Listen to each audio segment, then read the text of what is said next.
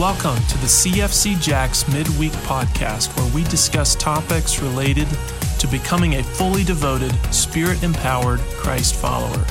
We hope that wherever you are today, you'll be encouraged by the truths discussed in this podcast. So thanks for joining us. Welcome to Podcast Q&A Part 2.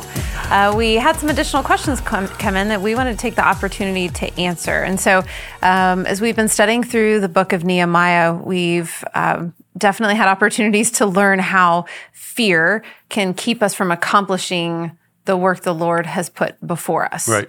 And so that's where some of these questions come in, but actually here talking about fearlessness. So wanted to take an opportunity to ask those questions today. Fearlessness. Mm-hmm. All right. So the question is, where do we draw the line where fearlessness becomes foolishness in reference to being purpose-driven versus preservation-driven? Okay. Yeah, interesting in Nehemiah, there is the fear that would have caused them to shrink back was almost all externally driven. Threats had been made against them. And there's one distinction. Sometimes our fear comes from without, and sometimes our fear comes from within. In other words, it's external circumstances that cause us to be fear. If I do this, I'm going to suffer in this way. Sometimes it's more of an internal fear of, I'm afraid of what might happen. So sometimes you might want to think, as you think about fear in your own life, where's it coming from? Is it coming from without or from within? To fearlessness versus foolishness. In other words, could I be fearless to the point of being foolish in pursuing, in the purposes of God? To being purpose-driven versus preservation-driven. Okay. All right. So the assumption being that if I'm preservation-driven, it's fear-driven. But could I be so purpose-driven that I'm actually foolish in my behavior? When Jesus is tempted it's recorded in Matthew 4, when Jesus is tempted by the devil in the wilderness, it's the second temptation, takes him to a high pinnacle, and he says, jump off, and the angels will protect you. And Jesus resists the temptation and says, don't test the Lord your God. So I think in that situation, that could be seen as fearlessness, but in the mind of Jesus would have been foolishness because it was not purpose-driven. It was not something jump off and you'll save the world, if you will, although that couldn't happen. It wasn't driven by a purpose other than to test the Lord. So in that situation, that would be foolishness, not fearlessness. And I would say in that environment, because it didn't have anything to do with the purpose of God. And I guess I make that distinction because later then in his life, Jesus is potentially what this question would ask. He is fearless to the point of foolishness in his willingness to go to the cross. He knows they're going to take his life. Right. And yet it says repeatedly, beginning in Luke chapter 9, I think verse 51, it says he set his face resolutely toward Jerusalem. And then repeatedly throughout the rest of Luke, you see him with his face headed toward Jerusalem.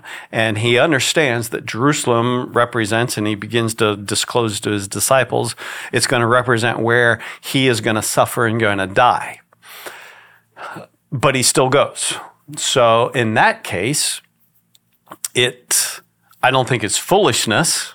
It's fearlessness because it is directly connected to the purpose of God. So I would ask someone who is saying, all right, am I being fearless or am I being foolish? My first question would be, is the action directly connected to fulfilling the purposes of God in your life? That's a good question. If I am doing something that, if I'm going bungee jumping, I'm not going to put that in the category of fearlessness because that has nothing to do with accomplishing the purposes of God. And my wife would go, that's foolish. Seriously, I remember I wanted to do bungee jumping one time, and Jackie was like, that is not a responsible thing to do as a father of 6 children. You're going to spend money to do that? My other thought. Yeah.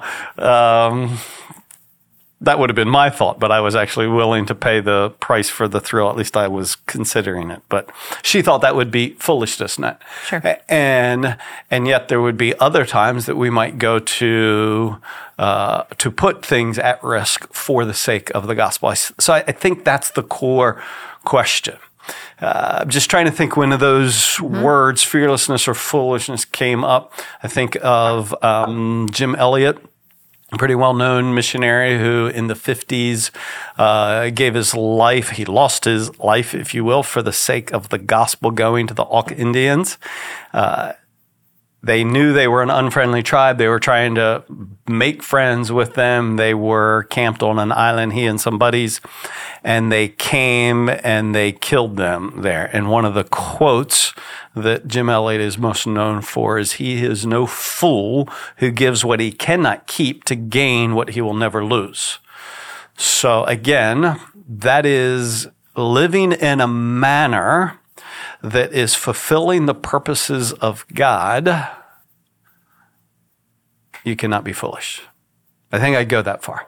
If I'm living in a manner that is for the purposes of God, I am not being foolish. If I am trying to import God's protection in my life and stuff that I'm interested in that doesn't have anything to do with the purposes of God, then I am on the line of foolishness.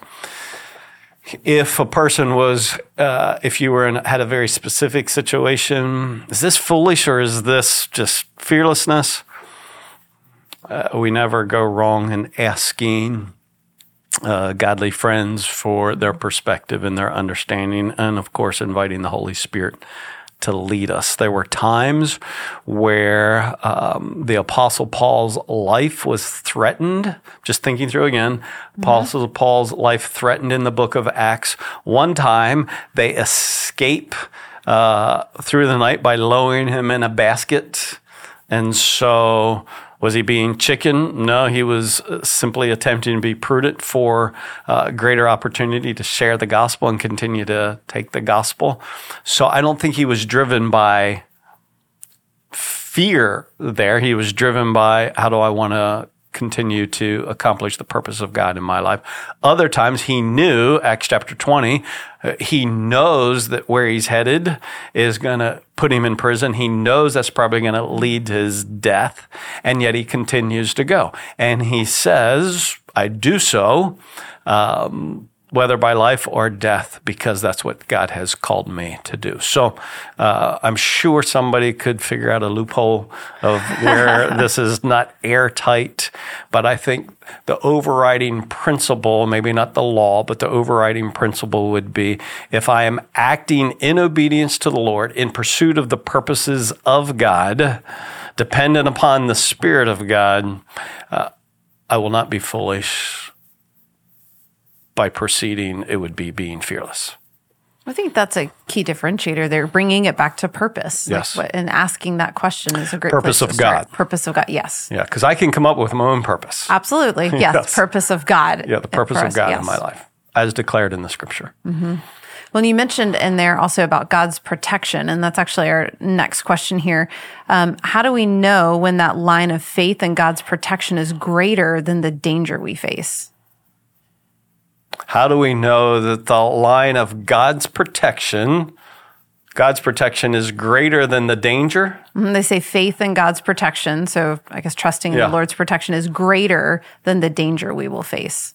We don't. If we knew this was a guarantee, his protection is greater than the danger, then quite frankly, it wouldn't be fearlessness. Because God said he'd protect me. Mm-hmm. Yeah. I think one of the difficult rubs of the Christian faith for some folks is some of the things that God doesn't promise. Yeah. Many of us wish that God would promise things he doesn't promise. Protection being pretty high up on the list. God does not promise that even if I'm doing right and doing good, that he will protect me. He doesn't tell me he's going to protect me physically. He doesn't tell me he's going to protect me from ridicule. He doesn't even tell me, this was a hard lesson for me. One of the earliest lessons for me as an elder here at the chapel was that just because I do the right thing and we seek to do the right thing as elders doesn't mean that we will be free from accusation for doing wrong. And I shouldn't have thought that, but I did. I thought, well, no, I won't be accused of doing wrong because we'll be committed to doing the right thing. You can do the right thing and still be accused of doing wrong. I should have known that based on what I see in the scriptures. But that was and so this guarantee that we want of protection, of whether it's reputation or physical or for our kids. Mm-hmm. You know, every mom wants the guarantee, Lord, you're going to protect my children. Yeah, absolutely. Well, he doesn't. Right. Absolutely. I know. He doesn't. I know. But in my mind, in my heart as a mom, that's something you. Yes. So I cannot. And why not? I think one of the reasons why not there is our faith, because the question, what if our faith, where's our faith in that? Our faith would be in the outcome instead of the person who we trust in for whatever the outcome. My trust would be in my safety, my protection, not in the Lord.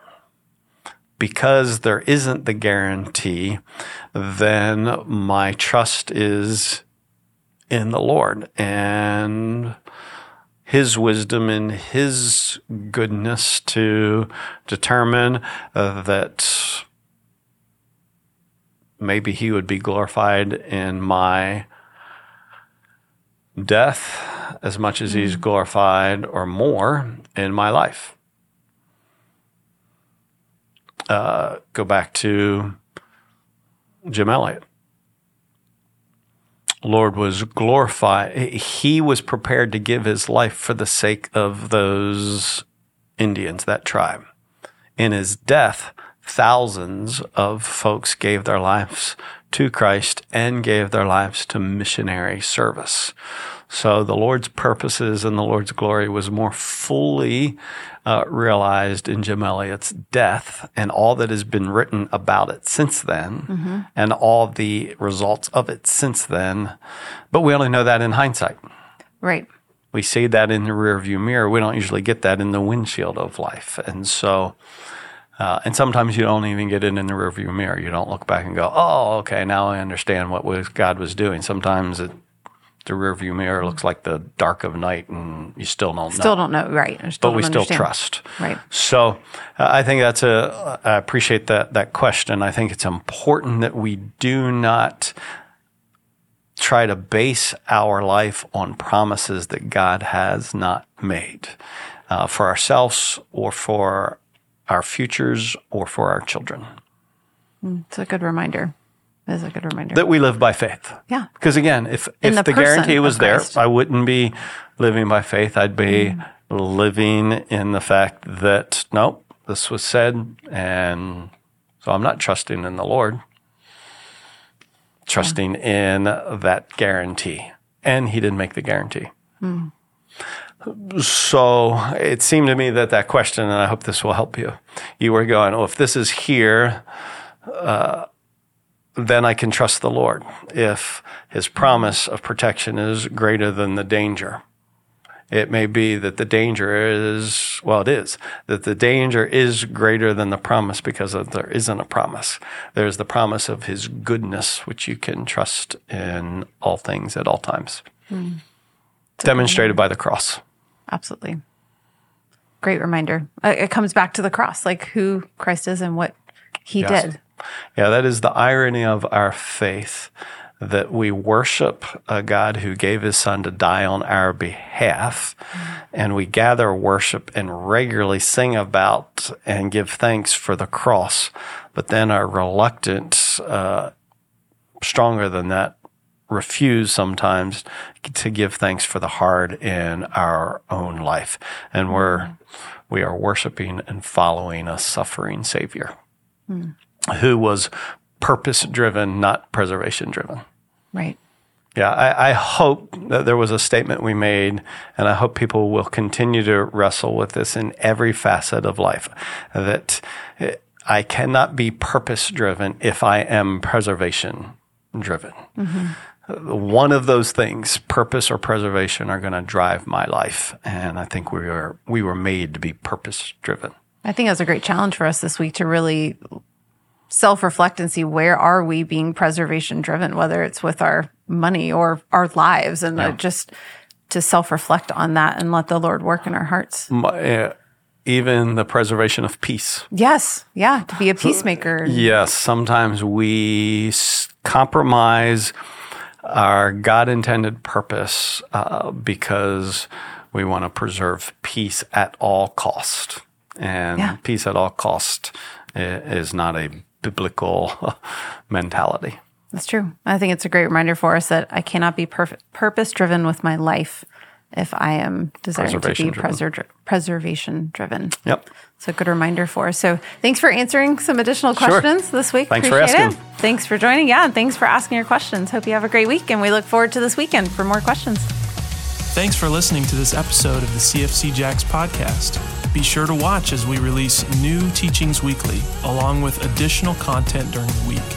If you'd like more information about our church, please visit us at www.cfcjacks.com. Thanks for listening.